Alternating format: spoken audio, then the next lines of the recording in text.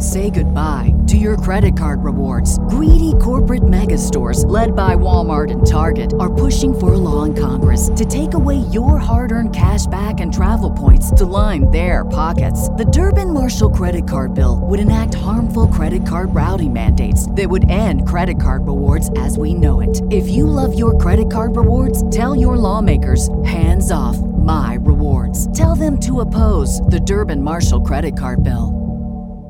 You're listening to Campus Killings, brought to you by Abject Entertainment. Be sure to check out some of the other great true crime podcasts from this network, including The Murder in My Family, DNA ID, Zodiac Speaking, Scene of the Crime, Missing Persons, Beyond Bizarre True Crime, and Citizen Detective. All of these podcasts are available for you to binge on right now, wherever you listen to podcasts. Subscribe where you're listening to this podcast so you don't miss an episode.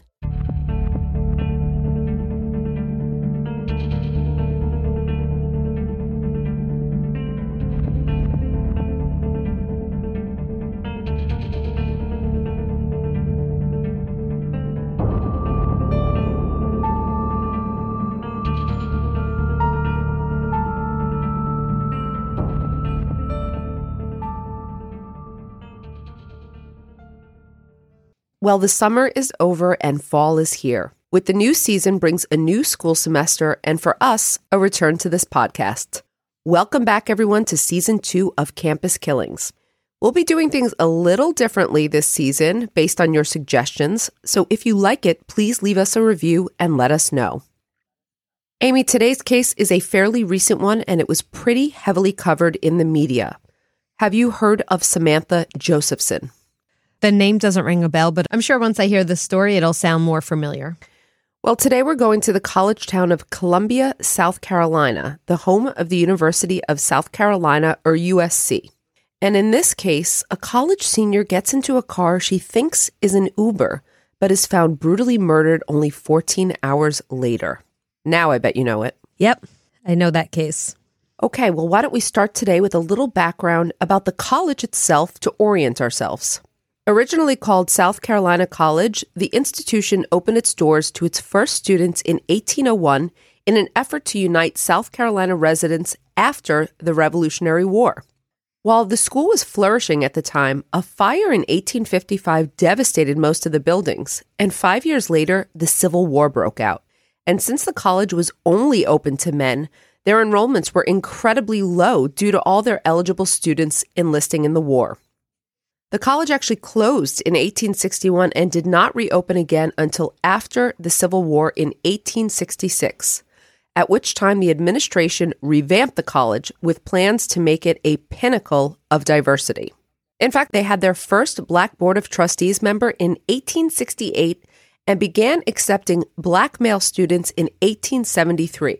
Which is pretty remarkable, Amy, as this was during the Jim Crow era in the South, where many Black people were being barred from educational opportunities. In 1895, women were admitted for the first time, and by the 1920s, female students counted for 25% of the student body. I would say that's also a sign of progress. By the 1970s, the college had expanded to several satellite campuses around South Carolina, and the school obtained university status. By the time Samantha Josephson decided to attend USC, the school had grown to over 30,000 students and was heavily integrated with the surrounding city of Columbia. So just to give our listeners a little background on the school, and I learned something new there as well. Now let's meet Samantha.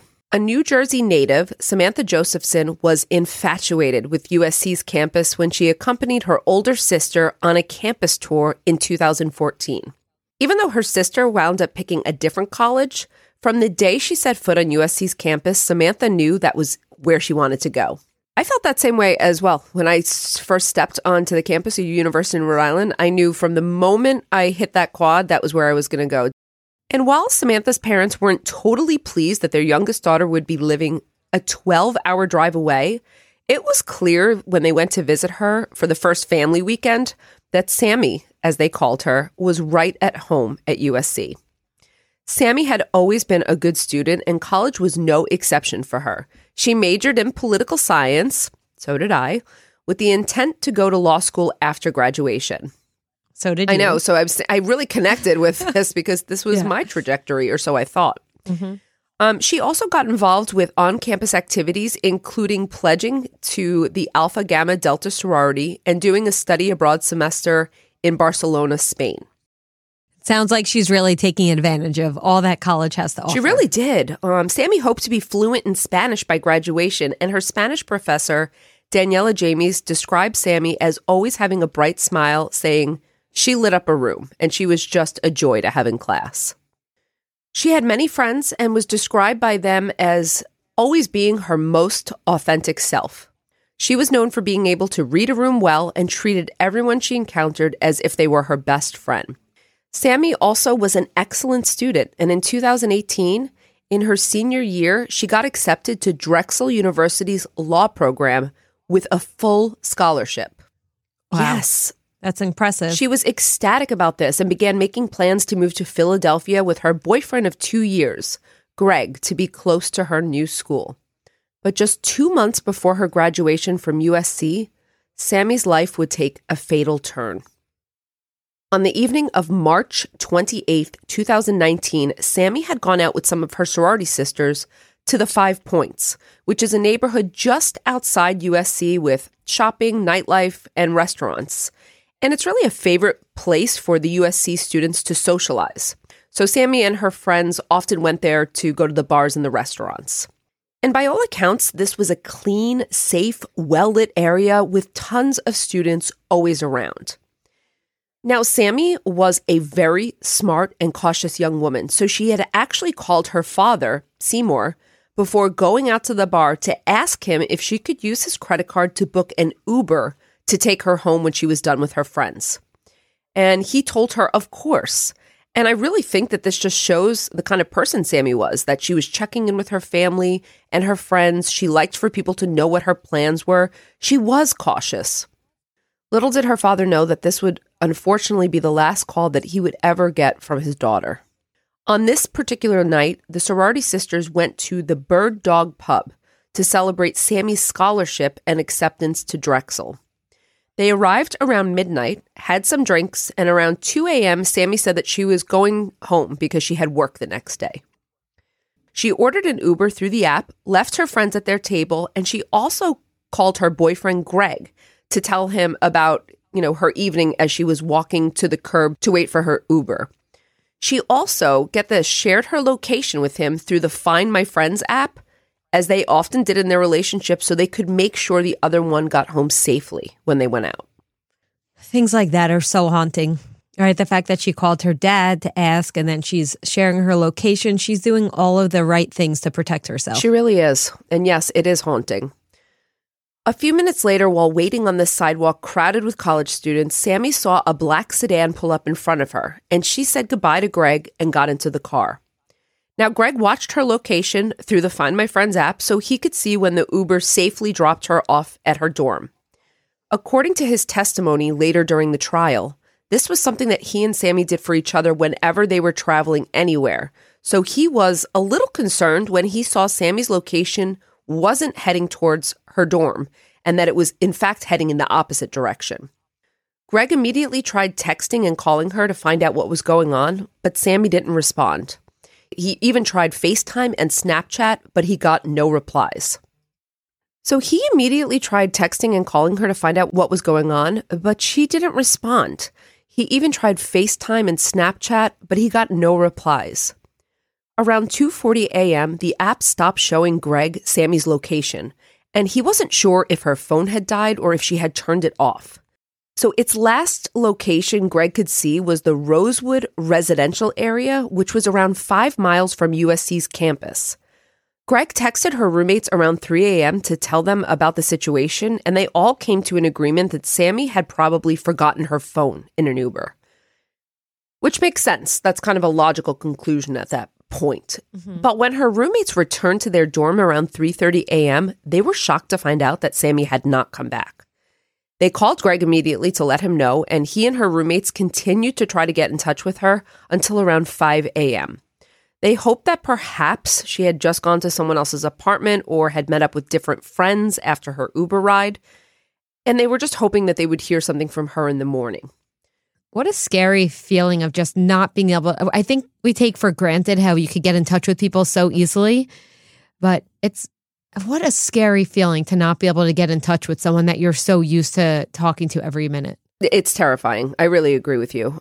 And around 11 a.m., Greg was woken up to Sami's roommates calling to say that she had still not turned up and that they had called 911 to file a missing persons report. I'm glad everyone took it seriously so fast. Yes, I think also because they knew Sami well, and they just knew that she wouldn't voluntarily do this, you know? She wouldn't voluntarily go somewhere and not let anyone know. Greg immediately got in his car and began the 2-hour drive from Charleston, where he worked, to Columbia, South Carolina. On the way, he called Sami's parents to let them know what was going on, and they booked a flight from New Jersey to come down and look for their daughter immediately. There's a documentary, just so you know, on this case on Hulu. I think it's part of the series. I think there's a series about college dorm murders, but in the documentary on Hulu, the parents talk about how getting this call was like the floor falling out from under them. When Greg arrived in Columbia, police were already at the dorm taking statements from her roommates, and Greg quickly told officers what he knew from the night before. While law enforcement began their preliminary investigations, Greg and Sami's friends began their own detective work. The friends drove to the last location Greg had seen on the Find My Friends app, and they began knocking on doors and showing residents Sami's photo to see if anyone knew where she'd gone. They also looked for her phone or any belongings that she may have left, but nothing came up. Then the friends went down to the Bird Dog to see if anyone had seen Sami after she'd left the bar or if there was any security footage of her. And there was. The CCTVs outside the bar had captured Sami waiting on the crowded sidewalk. It also showed a black Chevy Impala pulling up to the curb and Sami getting in the back seat. After seeing the car, Greg drove back to the Rosewood neighborhood to ask residents if anyone knew anything about this black Chevy Impala, but no one seemed to know a thing. And now, a brief word from our sponsors. Say goodbye to your credit card rewards. Greedy corporate mega stores, led by Walmart and Target, are pushing for a law in Congress to take away your hard-earned cash back and travel points to line their pockets. The Durbin-Marshall credit card bill would enact harmful credit card routing mandates that would end credit card rewards as we know it. If you love your credit card rewards, tell your lawmakers, hands off my rewards. Tell them to oppose the Durbin-Marshall credit card bill. While Sami's friends were searching and posting all over social media about Sami's disappearance, investigators contacted Uber to see if there was a record of which driver had allegedly picked Sami up on the early morning of March 29th. But what they found was that Sami's ride had been canceled in the system after the driver reported that he went to the meetup location, but she wasn't there. And the car on record, if you have not already guessed, was not a black Impala. So the car that she had gotten into was not the Uber that she had called. Can you imagine being the family hearing that? That is so shocking and so scary. I really can't. Finding out this information must have been really devastating. Meanwhile, around 65 miles away on wooded farmland outside of New Zion, South Carolina, two friends were turkey hunting. On their way back through the woods, they noticed something strange in the underbrush. As they got closer, they realized that it was the body of a human female. They immediately called 911, and the Carolina Sheriff's Department and South Carolina Law Enforcement Division, known as SLED, arrived about a half hour later. As detectives looked over the scene, it was clear that the female had endured extensive violence. She had been stabbed multiple times in her head, neck, torso, and feet. One of the investigators remembered a bolo, be on the lookout for a missing woman from USC. Pulling up Samantha Josephson's photo from that bolo, detectives were 99% sure that the body in the woods was the missing young woman. Tell me again how far they found the body from where she was picked up. It was about 65 miles. Okay. So the reason that they were sure is that the clothes were the same as what she was last seen in. and her facial features and hair were identical to this photo.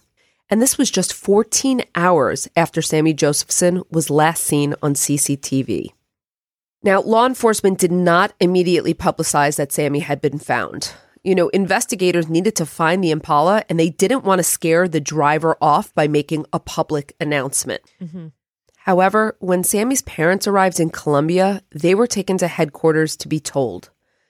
Sami's mother, Marcy, later said as she and her husband sat in a room with a lot of officers, she noticed that one man was wearing a jacket that said coroner on the back. She said she knew right in that moment that her daughter was deceased. As SLED was collecting Sami's remains for an autopsy, Colombia police were patrolling 5 Points and canvassing the area for the black Impala. One officer, Jeremy Kraft, saw an Impala closely resembling the Bolo and began following it. When the car pulled over around 3:30 a.m. on March 30th, the driver didn't have any identification on him, and Officer Kraft asked him to step out of the vehicle for more questioning, but the driver took off running into the night. Oh, okay. Well, that's our guy, right? It's not a good sign. As other officers chased the driver down, Officer Kraft began investigating the vehicle. He found marijuana buds, as well as an iPhone with a pink cover that had been shoved between the driver's seat and the middle console. Oh, jeez. He put the phone on the dashboard, but as he further investigated the back seat, Amy, he found a large quantity of blood spatter, a footprint on the black window. I've seen this in video. It's chilling. As well as bottles of bleach and rags in the trunk. He stopped his investigation and contacted the forensic team to sweep the car for evidence. Now, while the forensics team was arriving, other officers had tracked down the driver and arrested him for the marijuana possession, because it was illegal in South Carolina, and evasion. But the driver refused to give his identity. However, investigators were able to use facial recognition technology to identify the driver as 24-year-old Nathaniel Rowland, a South Carolina native. He was Mirandized and taken down to the police station to be interviewed. When asked where he'd been in the last 24 hours, Nathaniel claimed that he'd been partying at Stadium Suites, which was a dormitory apartment on USC's campus, and that he thought someone, get this, Amy, had taken his keys and car while he was passed out drunk. Oh, gosh. Okay. And he says when he found his car the next morning, he claimed he saw blood on it. I mean, he clearly knows that, he's getting caught here. He's just grasping at straws. I would say so. And investigators were able to identify the pink iPhone as Sami's while Nathaniel was being interviewed right during that time. When he was asked how the missing woman, Samantha Josephson's phone, got into his car, Nathaniel shut down the interview and refused to answer any more questions. But investigators saw him as the person of interest at this point, based on the car, the phone, his lack of alibi for his locations the night before. With all this information, they were able to get a search warrant for Nathaniel's car. The first thing law enforcement noticed when they began investigating the vehicle was that the child locks were engaged, meaning that anyone sitting in the back seat wouldn't be able to open the doors. As they removed the back seat covers, they found the foam beneath was absolutely saturated with blood. The lead crime scene investigator stated that it was the most blood she'd ever seen on a crime scene in her 26 years on the job. And I don't think it's going to surprise you that when the blood was tested, it came back as a positive hit for Sami Josephson. While detectives were trying to interview Nathaniel, pathologists were conducting Sami's autopsy. Their findings revealed that Sami had been stabbed 120 times with a double-bladed knife. She had extensive defensive wounds on her hands and feet that showed she had put up a fight against her assailant. The knife had deeply penetrated her skull, severed her carotid artery, and punctured her lungs. Wow, this sounds like overkill, doesn't it? It really does. It seems like an indication of something personal. It does, but I don't think it was personal, although it does seem that way. The pathologist later testified that Sami had bled out in the span of about 10 to 20 minutes from the wounds and that her death was unequivocally ruled a homicide. But was the investigator's person of interest the man who committed the murder?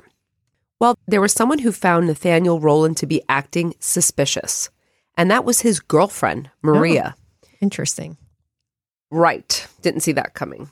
They had met several years earlier at a club, but had fallen out of touch and only reacquainted 4 weeks before Sammy's murder.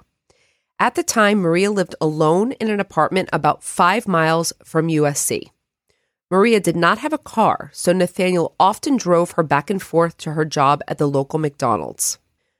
On the evening of Sammy's murder, Maria had no access to a washer-dryer to clean her McDonald's uniform and had asked Nathaniel if he could wash it for her at his place. He told her that he would get his sister to wash her uniform and that they'd stop by his sister's house on the way to work in the morning to pick it up. Satisfied with this, Maria went to sleep around 1:30 a.m. while Nathaniel watched TV downstairs. When she woke at 6 a.m. to get ready for work, Nathaniel was not in the apartment. She was pretty shocked as they had discussed that he was supposed to drive her to get her uniform and then to work. Mm-hmm. But now she had no uniform and no ride. And on top of that, she remembered that she had left her McDonald's visor in Nathaniel's car. So she tried calling him on both of the cell phones he owned, but he didn't pick up either of them. Around 7 a.m., Nathaniel pulled into her driveway. She met him outside wanting to know if he had her uniform, but he interrupted her saying he had to take his nephew to school and that he'd be back for her. Now, Maria knew that Nathaniel's nephew lived about 30 minutes from her apartment, so she expected that he wouldn't be back for at least an hour. But he actually returned 10 minutes later. He had her work shirt, which was still wet, like it had just come out of the washing machine, but her visor was no longer sitting on the back window where she'd left it the day before. Maria later testified in court that when she asked him where her visor was, he said, quote, "in the country," because it had blood on it. What? Yes, and when she pressed him for details, he told her to mind your business. Whoa. So while all of this was adding up to be fishy, Maria had to get in the car because it was the only way she had to get to work. So she got in the front passenger side and Nathaniel stopped for gas on the way. While she waited for him to pump the gas, Maria noticed some unsettling things. First of all, there was dried blood on the dashboard and the console. She turned around and saw that there was a sheet that had been thrown over the whole back seat, but part of it had fallen down and she noticed that there was a huge blood stain. Jeez. I'm hoping that she called the police at this point once she got out of the car. No. So she asked him if he'd maybe hit someone's dog and put it in the back seat. I think she was thinking that this might have been an accident with some type of animal. But again, Nathaniel told her to mind her business. As he drove her to work, she noticed that Nathaniel looked very tired. So she lent him her house key so he could sleep at her apartment before coming back to pick her up at 2 p.m. But at 2 p.m., Nathaniel did not show up, and Maria had to ask a coworker to take her home. Nathaniel's Impala was in her driveway when she got dropped off, and she was understandably furious that he hadn't come to get her. She also found that the front door was locked, and she couldn't get into her own home. So she hammered on the door until Nathaniel opened it. And when he did, she noticed that he looked really scared, like he had been expecting someone else when he'd opened the door. She pushed past him to go take a shower, and when she got out, she saw that he was in the driveway cleaning the Impala's interior with cleaning products from her garage. She was annoyed that he hadn't asked her if she could borrow them, but she also needed to go to the ATM, and again, she needed his car to get there. Nathaniel agreed, but rode in the passenger seat while Maria drove and continued to clean blood off the dashboard with some wipes. This is really unbelievable, I know. Yeah. As she drove, she noticed that there was a phone with a pink cover between the seats, and when she asked him why he had a girl's phone, he said that he found it and he was going to get it wiped and give it to her. Later that night, Nathaniel and his friends drove down to 5 Points, and Maria settled down to watch some TV. As she flipped channels, she saw a news clip about Sami Josephson. In the clip, Maria could clearly see Nathaniel's car in the CCTV footage outside the Bird Dog. She later testified that as she watched the news clip, she knew unequivocally that it was his car because of the mud splatter on the back fender. However, you had asked before about the police, so at this point, you would think she would have called the police. But she didn't. And what she stated was, at this point, she feared for her life. I was going to suggest that she was probably scared. I'd be scared. I'd be scared as well. But I'd probably call the police nonetheless. It wasn't until the police came looking for Nathaniel at her house that she agreed to tell detectives everything she knew. She also gave them permission to search her home, and in the trash, investigators discovered bloody gloves, a serrated multi-purpose tool covered in blood and hair, the sheet Maria identified as being in the back of the car, and the bloody towels, all wrapped in Family Dollar plastic bags. I'm glad that evidence existed. I'm assuming that's going to be what gets him. Well, it's pivotal. When investigators were able to get both of Nathaniel's phones and Sammy's phone, they were able to see that all three devices were tracking the same path the night of Sammy's disappearance, meaning that all three were in close proximity to each other and traveling at the same speed. But when all three devices hit the Rosewood neighborhood, Sammy's phone turned off, but Nathaniel's phones kept tracking. And his phone tracked him down the major highway connecting Columbia to the town of New Zion, 65 miles away. Also, on the night of Sammy's disappearance, investigators found that Sammy's debit card was used twice at ATMs for cash withdrawals, and CCTVs from the banks showed a male who resembled Nathaniel at the ATMs at the time of the card's charges. Nathaniel's phone confirmed his presence at both ATM locations. So this is a lot of evidence piling up. There was also evidence in Samantha's phone that it had been powered back on at a cellular resale store in Columbia. When investigators went to the store looking for information, the owner was able to provide them CCTV footage that showed Nathaniel passing Sammy's phone over the counter to the clerk. The prosecution has, it's a mountain of evidence. I'll be shocked if this goes to trial. But let's hear. There's going to be some interesting turns here, but this is a lot of evidence. The same cameras also caught Nathaniel parking and exiting a black Chevy Impala in front of the store. In this footage, there is a clear look into the back seat showing a white sheet with dark stains on it. And remember that I said Sammy had been stabbed over 100 times with a double-bladed knife? Well, the multi-purpose tool found in the trash at Maria's house fit the stab wound patterns on Sammy's body, as well as having her blood and hair on it. And lastly, investigators discovered that Nathaniel's family owned the farm in New Zion where Sammy's body had been found, and Nathaniel himself had resided at that property only several months prior. We'll return after a brief word from our sponsors.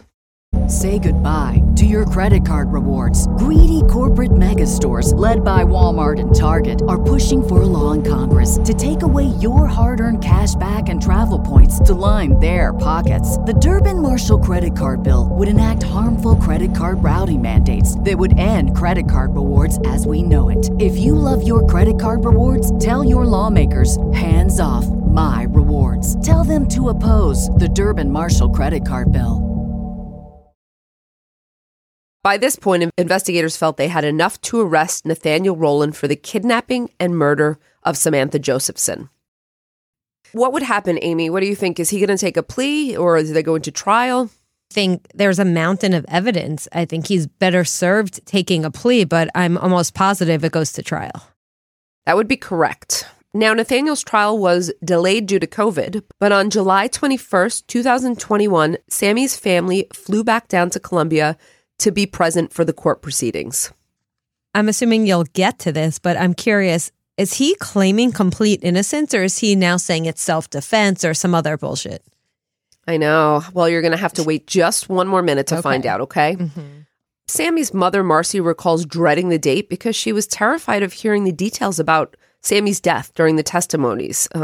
She did not want to hear this, and I can't blame her. As it unfolded, DNA took precedence as the main issue in the case.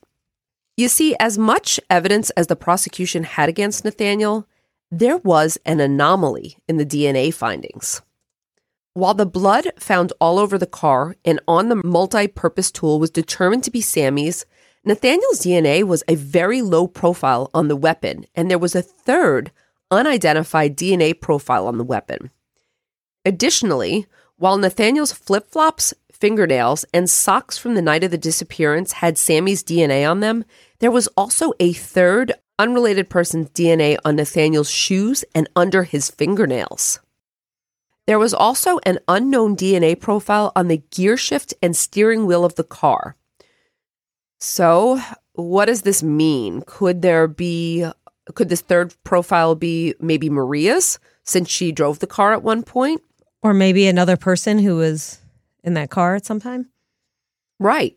Coupled with the fact that when Nathaniel was arrested and checked for offensive wounds, he had none. Just adding on to this anomaly. And considering the look of the fight that had happened in the back seat, Nathaniel's defense team made claims that it would not have been possible for him to have no offensive wounds if Sami had fought back. The DNA found under Sami's fingernails was also not a positive match for Nathaniel. It was an unknown profile. So, I mean, what does that mean? Maybe she didn't, they said that she fought, but she's got unknown DNA. Is it possible? I'm going to think of one possibility here. Maybe he was wearing gloves. Is that a possibility? Or under her fingernails, you would expect there to be his DNA from her trying to scratch at his face, his arms, his legs, his back. Unless he was maybe he was fully covered up somehow. I don't know. That is very strange. There's also another possibility here that we haven't discussed. Maybe he had an accomplice. Mm-hmm. It's a possibility. I'm just putting it out there. Any number of possibilities, but would agree in this situation that it is odd that there was no DNA and his DNA was not under her fingernails. Regardless of the defense's case that the DNA did not point to Nathaniel as the killer, they called no witnesses and Nathaniel chose not to take the stand himself, which I think was a wise call. And we see this happen in other cases, Amy, where the defense, they have a choice. They don't have to put on a case. They just have to show that there is reasonable doubt in the prosecution's case. It doesn't always work out well, though, when the defense chooses not to give some version. Well, yeah, because the jury likes a story. And if there's no story, that leaves them to believe that there's no story for a reason. Yes, and the jury in this case took just 1 hour to deliberate at the conclusion of the trial. And on July 27th, 2021, Nathaniel was found guilty on all counts and sentenced to life in prison. Now, interestingly, I suggested there could have been an accomplice. So the question becomes, would Nathaniel not have revealed his accomplice to save himself? So is it unlikely? It's just a possibility that I put out there. Well, I also think with all this evidence that they had against him, there would have been other evidence of an accomplice at some point. Maybe another person seen in the car or something else. Sure, I would have to agree. It's also possible that she had DNA from someone else under her fingernails because she hugged someone or grabbed someone's arm or, there's any number of possibilities here. Regardless, I think there was overwhelming proof of his guilt. I agree. Okay, now what about USC? Did they do anything following Sami's murder? Yes. Because her abduction technically happened off campus, security on USC was unchanged after her disappearance. However, the university's paper followed Sami's case closely and reported on her disappearance and later murder on an almost daily basis. In their interviews with students around the campus, the general consensus was one of shock and disbelief that Sami was gone, and that students had increased their level of caution when using Ubers and Lyfts to get around the city. After her murder was publicized, the student body held a candlelight vigil for Sami that was attended by hundreds of students. Sami's parents recall being blown away by the support and solidarity of the students who came out on Sami's behalf. All of her sorority sisters spoke on her kindness, brilliance, tenacity, and fun-loving nature. They referred to her as the future Amal Clooney for how far they thought her life would have gone if she'd been alive to become the international lawyer she'd aspired to become. The university also issued Samantha a posthumous degree at the 2019 commencement, where her parents accepted the diploma on her behalf.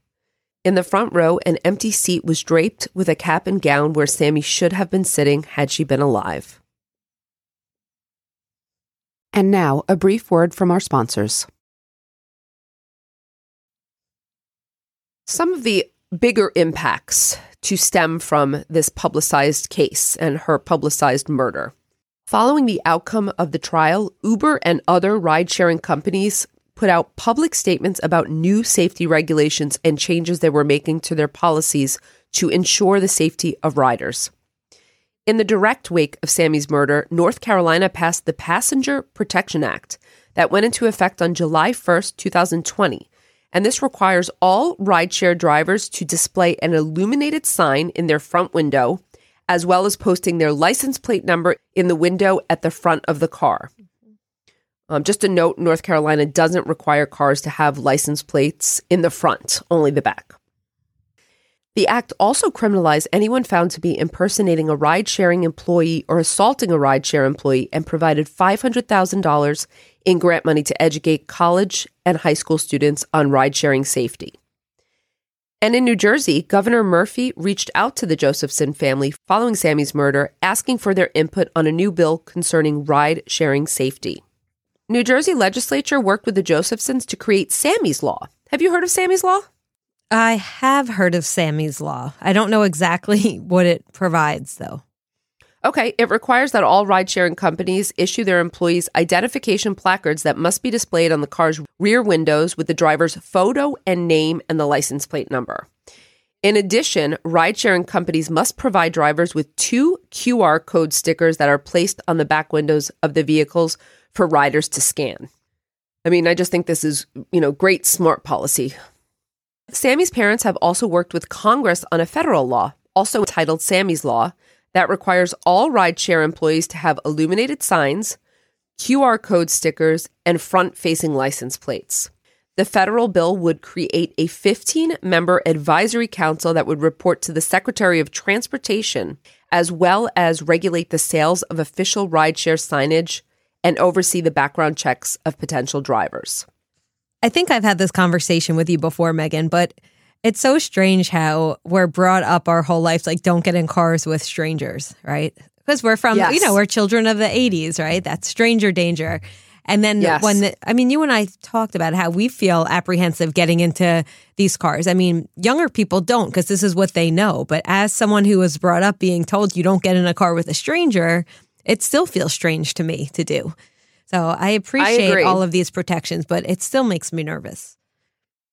I'm not that comfortable in Uber rides. I usually will only take one if I absolutely need to and I'm with another person. Even before this case, I felt uncomfortable with it, but especially after this case. Well, there's cases like this, right? Like, there's been not many, but there's a handful of cases that are similar. There are a handful of these cases, and I think Sami's case and others illustrate why this legislation is so important. And so in July of 2020, Sami's Law was unanimously passed by the House of Representatives. And then on January 5th, 2023, President Biden signed Sami's Law into effect, making it an official federal law. And the Josephsons were guests at the 2023 State of the Union address to hear the proclamation. It sounds like the Josephsons were really involved. I would imagine there was even more done to honor her memory. That's absolutely right. The Josephsons also created the What's My Name Foundation in Sami's memory. Their mission is to educate the world on rideshare safety, as well as providing college scholarships to high school seniors. They run alliances with high schools, colleges, and corporate companies, as well as providing resources and safety tips. Their motto is, ask what's my name before you enter a rideshare to make sure the driver picking you up is the driver on the app. I don't know about you, but that campaign was very successful to me, because that is the absolute thing I do immediately I have to take an Uber. Really? Yes, I do. See, because at first I'm thinking, the signs in the window, that's great. But then I think, well, anyone can order one of those probably online somewhere or make one. The only thing that makes me feel secure is when I look in the app and I see the picture matches, and I see the reviews, and then it says that, like, you're being tracked. Yes, that makes me feel confident as well, but I always ask, what's my name? And I didn't realize that's probably why I did it. Successful legislation. Yeah. At the end of the day, Amy, Sami's murder was a tragedy. But out of the ashes of her family's grief, so many protective laws have been put into place to ensure that her fateful mistake will not happen to anyone else. If our listeners are interested in learning more about rideshare safety, you can visit the What's My Name Foundation at whatsmyname.org.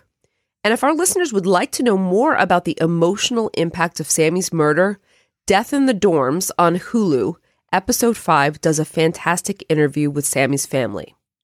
Before we go today, if you'd like to support Campus Killings, consider subscribing to the show with an Abjack Insider subscription through Apple Podcasts. Your subscription will get you VIP access to all the shows on the network that not only includes hundreds of episodes of ad-free listening, but also bonus content and early access to episodes. And speaking of early access, with your Abjack Insider subscription, you don't have to wait to the next couple episodes of Campus Killings because they're available right now with your subscription. For only $4.99 a month or $49.99 a year, you'll unlock a variety of listener benefits, and you'll be supporting this show in the process. Head over to Apple Podcasts and search for either Campus Killings or Abjack, and you can start your subscription with a free trial. Your support is greatly appreciated. Thank you, everyone, for listening today, and we hope you'll join us on the next episode of Campus Killings. Campus Killings is hosted by Dr. Megan Sachs and Dr. Amy Schlossberg, with research and writing by Abigail Belcastro. It's produced by Mike Morford of Abjack Entertainment. Be sure to follow Campus Killings on social media. You can find Campus Killings on Twitter with the handle @CampusKillings or on Facebook at facebook.com/Campus Killings. You can also visit the show's homepage at campuskillings.com. Be sure to tune in every other Saturday for new episodes of Campus Killings.